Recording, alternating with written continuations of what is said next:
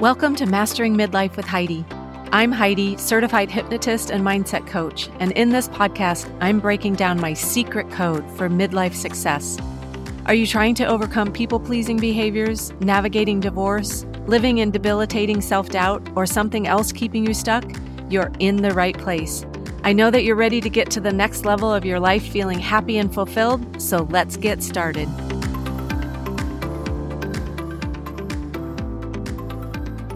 Welcome to episode 10 of Mastering Midlife with Heidi. Today we're talking about a pattern of thinking that I see in most of my clients, and that is when, then thinking.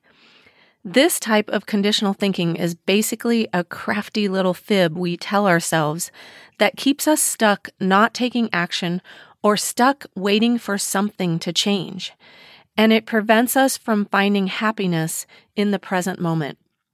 When then thinking goes something like this: when X changes, then I'll be happy. In other words, if X occurs, then I'll act, feel, or exist in a different way. It's a trap that keeps us stuck in our current situation, relying on something else to change in order for us to be satisfied. When then thinking can lead to positive outcomes, such as when I finish work, then I'll go for a run, so it can be useful thinking. But today what we're talking about is this pattern of thinking that keeps you stuck, waiting for external factors to align before you'll feel happy or fulfilled. I'll talk about why we think this way and how to break this cycle. Have you ever thought, when I lose weight, then I'll buy myself that thing I've been wanting? Or when I get promoted, then I'll feel successful? When I have more money, then I'll do that thing I've been wanting to do? When they change, then things will be smoother, or then I'll change? If so, then stay tuned, because this type of when-then thinking is what we're diving into in this episode. When-then thinking is a conditional thought pattern that involves believing a certain outcome or condition has to happen before you can experience happiness, contentment, or fulfillment. It's placing a condition on how you feel and show up in the world, and leads to an inability to fully enjoy the present moment. A specific outcome or goal has to happen, and then you'll be different.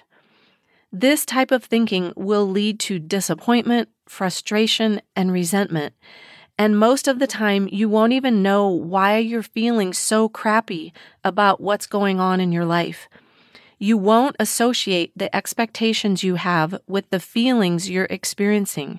You'll think life is happening to you. This is especially true when you have no control over the first thing happening, such as someone else changing. The expectation alone of them changing will lead to resentment. And side note here, if you've listened to previous episodes, you've heard me talk about expectations just being premeditated resentments. Let that sink in.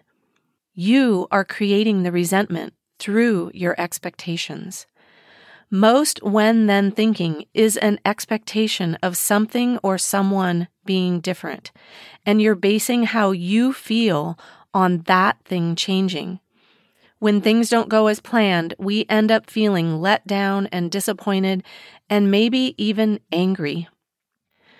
When we place a lot of pressure on the outcome of a scenario, and we think our happiness or success or worthiness rests on that outcome, it's easy to become anxious thinking about the possibility of that outcome not happening.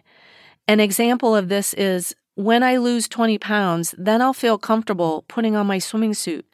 That's a lot of pressure resting on your ability to enjoy yourself having fun with friends or family based solely on your appearance.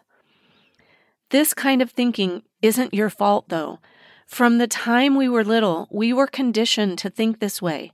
When you clean your plate, then you can have dessert. When you get your grades up, then you'll get a new bike. When you get in shape, then you'll feel better about yourself. When you graduate from college, then you'll be able to get a good job. When you work hard, then you'll be successful. You were taught you had to earn it, that you didn't deserve it unless you followed a set of rules. But here's the thing, you don't have to earn happiness or contentment or fulfillment. Being happy and content is not the result of anything happening first. Let's dive deeper into this and the way your brain is set up and keeping you stuck. But first, let's take a short 60-second break for a word from our sponsors. Oh wait, that's me. Are you ready to break free of your defeating patterns, let go of poisonous self-doubt, and live your best life? Join us in our live 90-minute workshops, each focused on a different topic aimed at guiding you to mastering your life. I've taken the struggles clients have shared with me and created a series of workshops aimed at helping you overcome them. Challenges such as chronic stress, procrastination, boundaries, speaking up without guilt, and feeling seen and heard. As your workshop presenter, I'll guide you in uncovering your BS, your blind spots, the blocks that are keeping you from creating the life you want. And I'll teach you practical tools you can implement immediately in your life so you can master the success and happiness you've been craving. Don't let fear and doubt hold you back any longer. Head to my website, masteringmidlifewithheidi.com, and check out the latest live workshop, catch the replays of past workshops, and subscribe to my newsletter so you get all the updates. The link is in the description. Now back to the episode. Okay, why do we get stuck in this kind of thinking? As I said, it's programming. Your brain is like a computer, and the software programs you run on today were installed a long time ago through the things you were told and experienced when you were young. If you've never challenged this thinking or even maybe been made aware of it before, when-then thinking has become a habit. 95% of the things each of us do every day are habits, and when-then thinking is no different. It's a pattern that's automatic. It's so automatic, you don't even realize you're thinking that way. And if you think habits making up 95% of your day is an exaggeration, I want you to think of something you've done today that wasn't a habit. Go ahead, I'll wait while you think. It's hard to think of something, right, that you did today that wasn't a habit because our lives are run by our habits. Your life is made up of your habits. So if you don't like something in your life, look at the habit that created it. So back to when-then thinking. It's probably a habit for you, but how do you know? One way is because you're constantly thinking about the future, what you need to achieve or obtain in order to be happy or feel successful. This thinking often involves obsessing over future events or goals. Another way to know is if you're feeling dissatisfied with your current circumstances and believe that you need to achieve a certain outcome to feel fulfilled, or that something or someone needs to change before you can feel a certain way. If you're often unhappy or dissatisfied with your current situation, when-then thinking is probably the reason. Unfortunately, we live in a world where we're taught to be in fear, and being fearful of outcomes and the future has become the norm. Fears keep us stuck in this conditional when-then thinking. Here are 4 fears that lead to this type of thinking. Number 1, the fear of failure. This is often tied to a belief that only a certain outcome indicates success, and if that outcome isn't achieved, then you think you failed.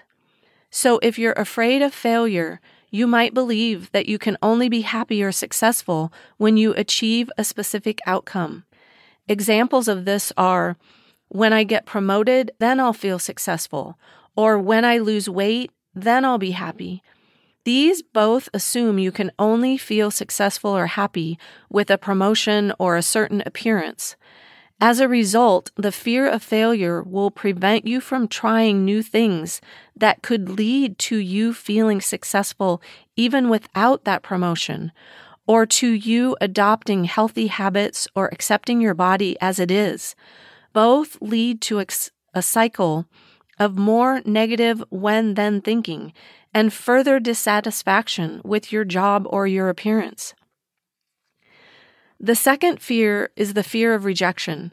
Fearing rejection has you believing you can only be happy if you are accepted by others or if you are in a particular type of relationship. This is a dependence on external validation. A couple of examples of this are, when I'm in a relationship, then I'll be happy. Or when I please other people, then I'll be accepted. As a recovering people pleaser, I know I've had this thought before. And I have to point out here, these aren't typically conscious thoughts we have, but unconscious thoughts based on the fear that then drives the behavior. It's the software programming running in the background. In this example, the fear of rejection that then drives the behavior of people-pleasing. This fear of rejection shut me down completely from expressing my own thoughts and opinions and being true to myself, which resulted in a huge hit to my self-esteem over time. Another fear that drives when-then thinking is the fear of the unknown. As humans, we love knowing what's going to happen, and we think controlling our environment or future will make us happy. We associate being in control with being less stressed or knowing what direction to take. An example of this is when I have all the answers or have read all the books and taken all the courses, then I'll be ready to take action. And we don't take action because we never think we're ready enough. The fourth fear is not being good enough. When we feel not good enough, we strive for perfection. We set this standard of performance so high that we never reach it, compounding the feeling of inadequacy. When I make a mistake, then that means I'm not as good as she is. That's an example.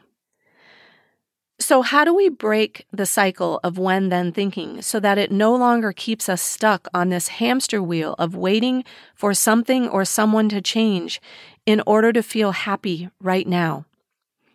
I'm a certified hypnotist and mindset coach, and I've seen time and time again with my clients and people I talk with that these thoughts and stories and fears are buried deep.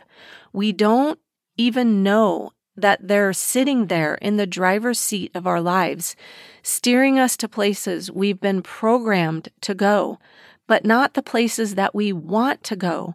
We end up at a destination we don't like and wonder how we got there. Until we examine these things that are completely blocking us from getting what we want in our lives, we'll continue to not get the outcomes we're desiring.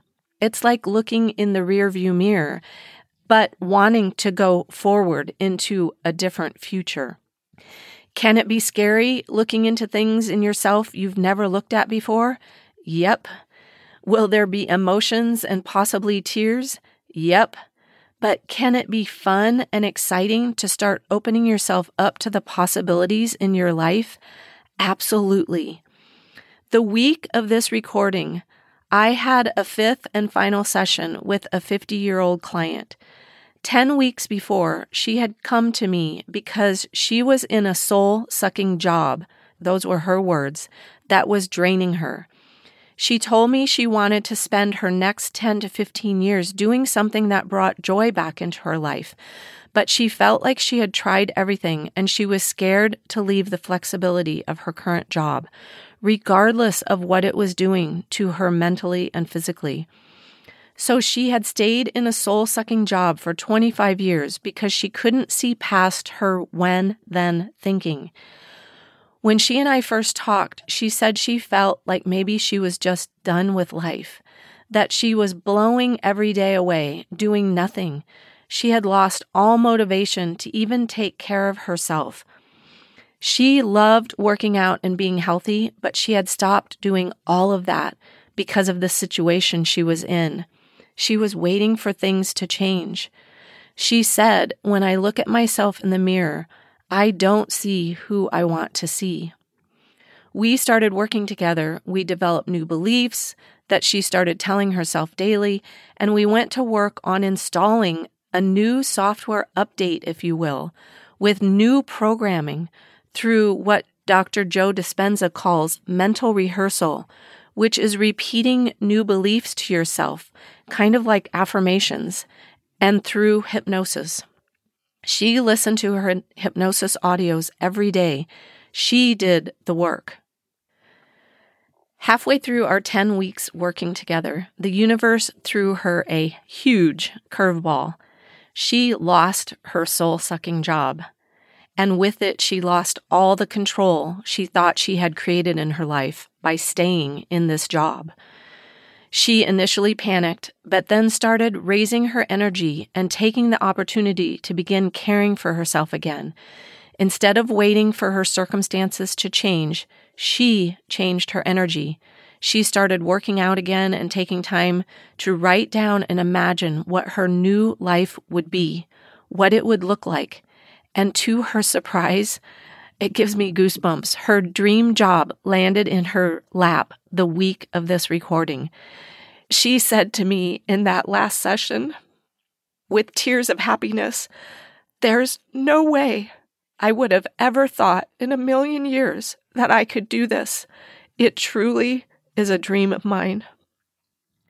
She stopped placing her happiness and fulfillment on something in her life changing, and she changed instead.